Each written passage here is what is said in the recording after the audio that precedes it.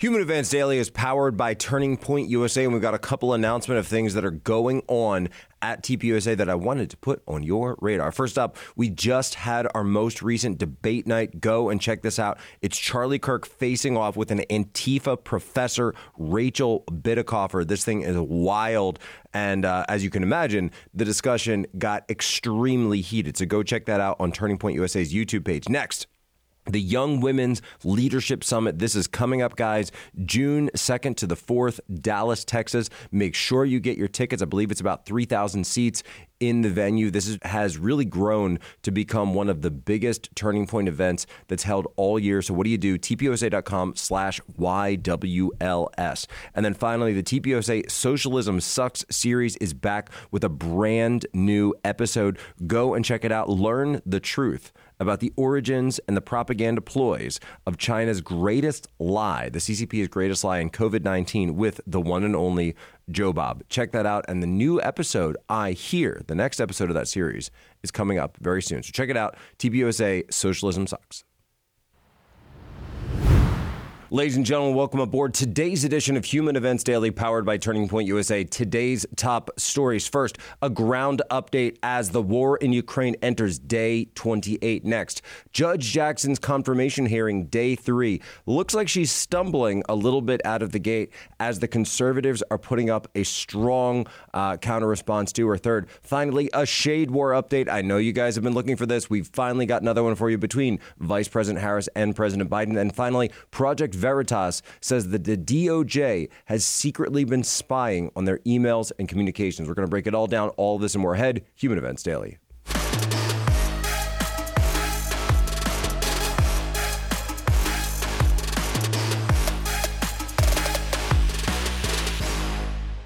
I'll even blame people like Lindsey Graham, who is begging for war every single night on the television. These are the people that gave the Ukrainian people the false hope. And now you see Ukraine just kept poking the bear, which is Russia. And Russia invaded. And the truth is, and this is the hard truth to accept, there is no win for Ukraine here. Russia is being very successful in their invasion, even though we hear different things on television. The things that we see and we know that are actually happening there I don't see a way out for Ukraine. All right, and that's Congresswoman Marjorie Taylor Greene offering her take, of quite a heterodox take on the entire position. So let's break down now. Of course, we're going back to the French Ministry of Defense and their latest update, their latest briefing on what's happening on the ground. First, strong pressure on the urban centers of the east and south of Ukraine is being maintained by intense shelling, in particular the cities of Mariupol and Mykolaiv. I've also seen assessments out there that as much as 70% of Mariupol has now fallen to Russia, has now become part of Russian-controlled territory. Next, elsewhere, the tactical situation does remain fixed. On the northern front, in Kyiv, the encirclement maneuver from the west and east has essentially been frozen. They have not acquired, but we're now seeing flooding of the Irpin River from a dam that was blown up early on. This is now blocking the Russian advance, but also that flooding, of course, is going into these civilian areas. So the whole battlefield, potentially, that you could have seen the two sides fighting through has now been flooded. And of course, you've got people there, you've got armed forces there. Now everybody has to deal with this flooding situation because the dam was blown up very early on, the early days of this campaign. On the eastern front in Kharkiv, the Russian forces continue to maneuver to encircle the city in parallel with numerous shelling in that central city of Dnipro, the center city of the entire Dnieper River. The city remains a likely focal point for Russian forces from the south and east. Remember, we've talked about the importance. If they can get the city of Dnipro, that will enable them to essentially control the Dnieper River from the north to the south. Now down in Mariupol again, the rejection of the Russian ultimatum. So Russia had said, they put out this ultimatum, they said, surrender the city, surrender, lay down your arms, and the fighting will stop. We will stop the advance. That was rejected by the Ukrainian side. So what does this mean? The start of an urban offensive. And the French Ministry of Defense says in their assessment, Ukrainian forces will not be able to escape because they do not have an evacuation corridor. Also, there's no way for Kiev to be able to cut through the Russian lines to be able to resupply them or bring reinforcements to the defenders of Mariupol. On the southern front, we've seen advances a little bit between the cities of Zaporizhzhia, which is 90 kilometers south of Dnipro, and Kryvyi Rih, 140 kilometers southwest of Dnipro. And keep in mind, those cities, that's on the western bank of the Dnieper River, again, explaining the importance of the Dnieper. And then finally, in the city of Mykolaiv, shelling and fighting are still intense for control of the city and its surroundings.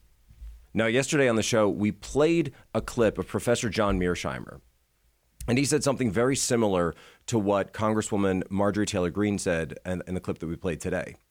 And so we got some comments in, some people saying, that's fantastic. Thank you so much. Got a comment from a guy who served with me in the IC, said, thank you so much for playing Mearsheimer, but also got some comments from people saying, well, wait, I don't understand what Mearsheimer is saying.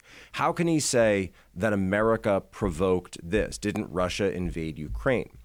Well, it's one of those situations where it depends on where you start the story. Are you starting the story in chapter 15, or are you going all the way back to chapter 1? And as they say, past is prologue. So there is a massive prologue that goes back for years and years up to this. But let me explain it with an analogy. And analogies are never perfect, but let me try to explain it because they can help us to view things in a different position. Let's say the country of Mexico had a revolution. Certainly we could see that, wouldn't be hard to see. And let's say that revolution was backed by the CCP. And then the CCP installed their own regime in the government of Mexico, right there in Mexico City. And then that same regime was arming up, was talking about positioning Chinese missiles, and talking about even positioning Chinese forces in Mexico right on the border with the United States of America.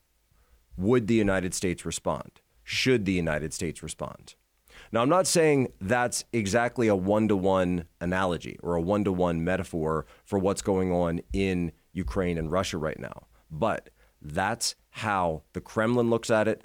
That's how the Russians look at it. And that's what Mearsheimer is trying to explain. We need to look at the way we are viewed and the way our actions in Ukraine have been viewed by the Kremlin as highly provocatory. And in their instance, they view it as a threat. Ladies and gentlemen, after serving in the military, I know what it feels like to have life change in an instant. So I wanted to tell you about a new product that we're partnering with, and that's called MyMedic. MyMedic was born when a tragic car accident claimed the life of a man because the well-intentioned bystanders had no first aid supplies or training. They watched and waited 25 helpless minutes for emergency medical personnel to arrive, and as they stood by, the man succumbed to his injuries. It was an unnecessary tragedy, and his family then went and created MyMedic. So what is MyMedic? MyMedic's goal is to empower people with the necessary skills, knowledge, and first aid supplies to save lives. They have a mission. Their signature product is called the MyFac Pro, and this is not your typical box of bandages. It is a first aid kit that comes with over 100 quality first aid and trauma supplies, including a tourniquet, chest seals, quick clot, and more. With this kit from MyMedic, you will become more prepared to treat everything from basic cuts all the way up to a gunshot wound. MyMedic is built in the U.S. and it is guaranteed for life. You don't want to go out in today's world without one. So what do? You go to mymedic.com and you will get 15% off the MyFac Pro plus a life-saving online course, an actual training course, absolutely free with promo code POSO. Be prepared, be confident. Go to mymedic.com. That is mymedic.com, promo code POSO. When does life begin, in your opinion? Senator, I don't know. Ma'am? I don't know. Can you provide a definition for the word woman? Can I provide a definition? Mm-hmm. No. Yeah. I can't. You can't? not in Okay. this context. So you I'm not a believe the meaning biologist. of- So those are the words of Judge Ketanji Brown Jackson in this contentious hearing, which I really have to hand it to the conservatives in this, because it seemed like this was on autopilot, this entire nomination, up until the point where Senator Josh Hawley started actually doing the work of looking at her record when it came to these cases involving child pornography distributors and possessors, these traffickers in child porn. And when he started picking away at, and keep in mind, it's certainly about these specific individuals, but it's actually about something quite larger than this, because we're talking about someone here who's going to get a lifetime appointment to the highest court in our land, the highest court in our country, someone who potentially could set the tone for years to come for the United States. And we've seen, by the way, and I was on Tim Pool last night, we talked about this with Emily Jashinsky from The Federalist, and she's done fantastic work on all of the KBJ hearing, actually interviewed Marsha Blackburn before Marsha Blackburn got up and had that just incredible exchange about, can you define what a woman is? No, I can't. I'm not a biologist. Well, guess what? I'm not a biologist. I can define what a woman is. It's an adult female human being. Simple, very simple, very obvious, right? But we're starting to peel back the layers of her record and understand who she is as a person, but more importantly, what animates her judicial philosophy, and get a view into how she could potentially rule on so many of these pressing social issues. And think about this. Going back to the 1970s, what has happened in the United States? Well, it's very simple. See, some people still believe that the Constitution is how we run things and how our government works, but other people kind of notice that the people that seem to have the most power are the President of the United States, the Supreme Court, and unelected bureaucrats like Dr. Fauci, who basically ran the country by edict for almost 2 full years. Because this is what's happened in the U.S. Congress has basically abrogated their policy and their power to these institutions. So they've abrogated, and this is a very Wilsonian formulation. This was something that President Woodrow Wilson talks about very clearly. He called it the organic state, or the permanent state, the administrative state, the civil, whatever you want to call it, right? And it's this sort of amalgamation of the bureaucracy and academia working together to take the sovereignty of the government, but really making the decisions outside of the electoral representative process, and then having the president and Congress just kind of rubber stamp whatever they want. This is also where you get the power of the national security state. And you can see, by the way, how so many of these academic institutions are tied directly in with our national security state and these national security agencies. On the flip side, you see the exact same thing with the judiciary branch, right? So you can see people moving back and forth between having a judgeship or serving as a professor. They go back and forth, and there's no representative touch point. And so you can get somebody who comes up through this far left judicial activist, woke CRT, anti-energy, pro-criminal justice reform, soft on child pornography traffickers. And it all makes sense because inside that bubble, inside that echo chamber, inside that ivory tower of the academy, all of those things are promoted. But suddenly, when you're faced with sort of the normal part of America, and you're asked these basic questions about why did you only give this pedophile 3 months in jail? Why can't you tell me what you believe when it comes to the conception of life? When does life begin? Why can't you define what a woman is? Some of these basic, normal questions. And then we get, on the outside of this incredible list of far left, some of the furthest left groups and richest groups, well-funded groups in America are promoting her nomination. Groups like Demand Justice, Arabella Advisors. By the way, that Demand Justice, they're the same people who are trying to fight to pack the court. These massive progressive dark money groups. The Open Society Center, funded, of course, by our favorite Hungarian billionaire. They are cheering this on. There's other groups, American Atheists, the Human Rights Council. NARAL, Planned Parenthood, National Education Association, and of course the discredited Southern Poverty Law Center. These are some of the furthest left groups in America that are backing her. Why are they doing this? Because they want a radical on the court. They are trying to portray her as if she's some kind of, down the middle of the road, moderate. She's someone that, conservatives and liberals should get on board with, but she's not. She's simply not. Hawley is the one that really broke the story. And now as we dig further and further into her record, we are finding that she is a far left radical progressive. She believes in critical race theory. She believes in criminal justice reform. And she has this idea that criminals are somehow the victims, and victims themselves don't matter.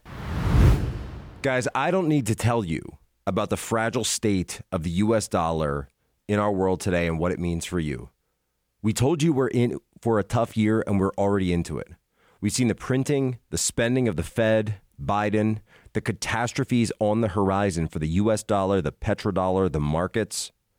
Now, we patriots know that Bidenflation is the real pandemic, and it is about to get worse. If you understand that the U.S. dollar is being threatened as the world reserve currency, you need to diversify with gold and silver now. And the only company that I recommend is Allegiance Gold. My friends at Allegiance Gold can help you protect your IRA or 401k with physical gold or silver and have it delivered securely right to your door.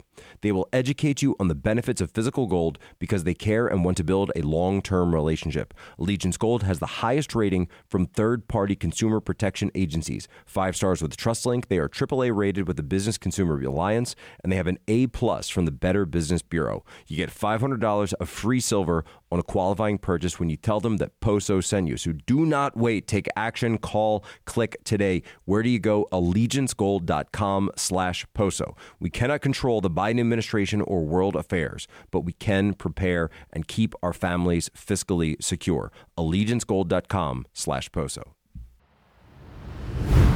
Vice President Kamala Harris, everyone's favorite vice president. Well, she's back in the news. And why is she in the news?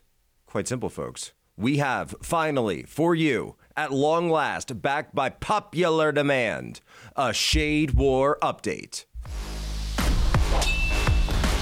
Shade War update.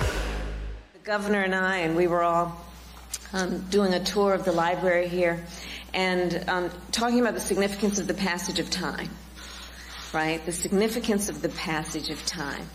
So when you think about it, there is great significance to the passage of time in terms of what we need to do to lay these wires, what we need to do to create these jobs.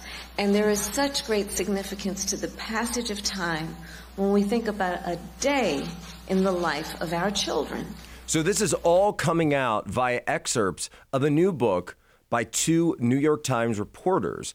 And this is amazing because I remember when we first started doing on Human Events Daily, the Shade War updates, and people said, Poso doesn't have a source in the White House. He's not talking to people who understand what's going on in the vice president's office and the president's office. These crazy witch hunts that are going on by Ron Klain, the chief of staff, the battle between Ron Klain and Tina Flournoy, who is the vice president's chief of staff. Poso doesn't know what he's talking about. He's probably just gisting all of this. He's riffing off. This is QAnon stuff.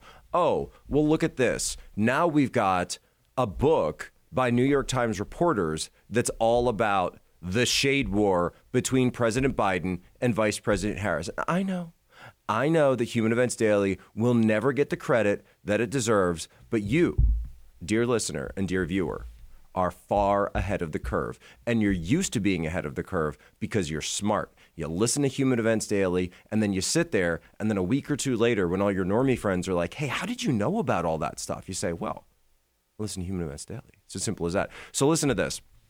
A massive blow-up happened early on in the Biden administration between Biden and Harris over the Vogue cover. Do you remember that when they put Vice President Harris on the cover of Vogue? Well, it was this huge disagreement. And here's what it says. Some of Harris's advisors believed the president was almost entirely his entirely white inner circle did not show the vice president the respect that she deserved, according to Martin and Burns. Harris was worried that Biden's staff looked down on her. She fixated on real and perceived snubs in ways that the West Wing found tedious. Harris even sent Flournoy, remember that's Harris's chief of staff, out to scold Biden staffers for not standing up when she entered the room the way they did for the president. The vice president took it as a sign of disrespect, according to the book. Flournoy reached out to Biden advisor Anita Dunn. Also early on in the administration, Harris's staff floated the possibility of the vice president overseeing relations with the Nordic countries, a low-risk diplomatic assignment that may have helped Harris get adjusted to the international stage in welcoming venues like Oslo and Copenhagen. White House aides rejected the idea and privately mocked it. This is Team Biden. More irritating to the Biden aides was when they learned the vice president wanted to plan a major speech to outline her view of foreign policy. Team Biden vetoed the idea. Biden then tasked Harris with handling immigration, as we know, the root causes in the Northern Triangle countries of Latin America, yet Harris was displeased, noting that Honduras, El Salvador, and Guatemala had been in Biden's portfolio when he was vice president under President Obama. Given outcries over a surge in migration, Harris aides saw the assignment as politically undesirable. Harris then led a campaign publicly emphasizing that she was assigned to root causes, not the border itself. Folks, this is all coming out. All right, stuff that we were reporting in real time is exactly verbatim, word for word, now coming out in a new book by New York Times reporters. So my question is, do you guys actually have sources in the White House, or are you just listening to Human Events Daily and cribbing off of the stuff that we reported months and months ago? Because I got to tell you guys, it sounds like you're doing just a little bit of copy and paste from Poso and the team here at Human Events Daily. All I can say is you're welcome. Project Veritas has just obtained documents showing the SDNY was spying on Project Veritas journalists well before the FBI raided the homes of our journalists last November, secretly reading our emails, concealing that from the court in our case against the SDNY. So more disturbing information coming out about the Department of Justice, particularly the Southern District of New York, and their persecution. And that's what this clearly is, a persecution of Project Veritas, a journalistic organization, going after them. Now they were tipped off basically about this information that where they were being spied on for months electronically in ways they didn't even know about. They weren't even informed of any of this stuff. Apparently, and according to O'Keefe, they misled the judge in all of this. So let me back up a second and explain what's going on here. All of these documents now that are coming out that O'Keefe obviously knew about, his private communications, private messages, private emails, internal to his organization, this was all being spied on by the Department of Justice. And they were doing it behind the back of a judge that had ordered them not to do this because they were going after his lawyer. They were going after privileged documents. And you even now got groups like the ACLU coming out and saying, of course they have to play that game where they say, look, we don't like James O'Keefe. He's conservative and bad and rah, rah, rah. But the ACLU also pointed out that the precedent that is being set now by using Project Veritas as an example, going after them in a way that destroys our First Amendment protections here in the United States for freedom of the press, is shocking, and it sets a precedent that could be used against anyone. Now, what do I mean by that? Go look what's happening in Europe right now, right? There was a Russian YouTuber who was just arrested in Latvia. Why was he arrested? Well, they said because we felt that you were pro-Russian. So, wait, that's not freedom of speech. Is that freedom of speech? The guy's sharing an opinion. I mean, I like his opinion. I mean, I agree with his opinion, but should he be arrested for it? Should he be censored for it? Should the government go after you for something like that? There was also a report out of Ukraine that a TikToker was just arrested after posting a position of a military emplacement at a shopping mall And then the shopping mall, turns out it was an abandoned shopping mall, but it was then destroyed by Russian missiles. So the TikToker got arrested because of that. The precedent that's being set now is that the government can do whatever they want. Now, obviously, I'm talking about separate countries, but understand the larger picture here. We've been talking before about this, that we are entering an era, and we're actually in the era of regime politics. And you might not agree with that. You may not think that that's what's happening, but wake up, because that's what's going on right now. You are living in a regime. This isn't your grandfather's republic, the constitutional republic we thought we believed in. We thought that we lived in. We thought that we had, that had been constructed for us. That's not what you live in now. You live in an area where the government can do what they want, and they will do what they will unless the people push back and call for it to stop. Hey, so that's all the time we have for today. Human Events Daily. Remember our promise, our oath, our solemn vow to you. Be good, be brief, be gone. And your homework for us, share this out with one. That's all I ask. One normie friend, and then leave us one review. And we hope that it'll be 5 stars. What did we talk about today? We gave you the ground war update. Today is day 28, the war in Ukraine. Next, we got into the stumbling of Judge Jackson in this confirmation hearing, and we talked about the shady far-left organizations that are backing her. We talked about the vindication of our Shade War update reporting, and finally, we got into the authoritarian spying on Project Veritas from the Department of Justice. But before we go, it's time for today's history break. This is such a cool one. I had to talk about it. Today in 1839, the first recorded use of the phrase okay. Did you know what the phrase okay actually stands for? All correct. OLLKORRECT.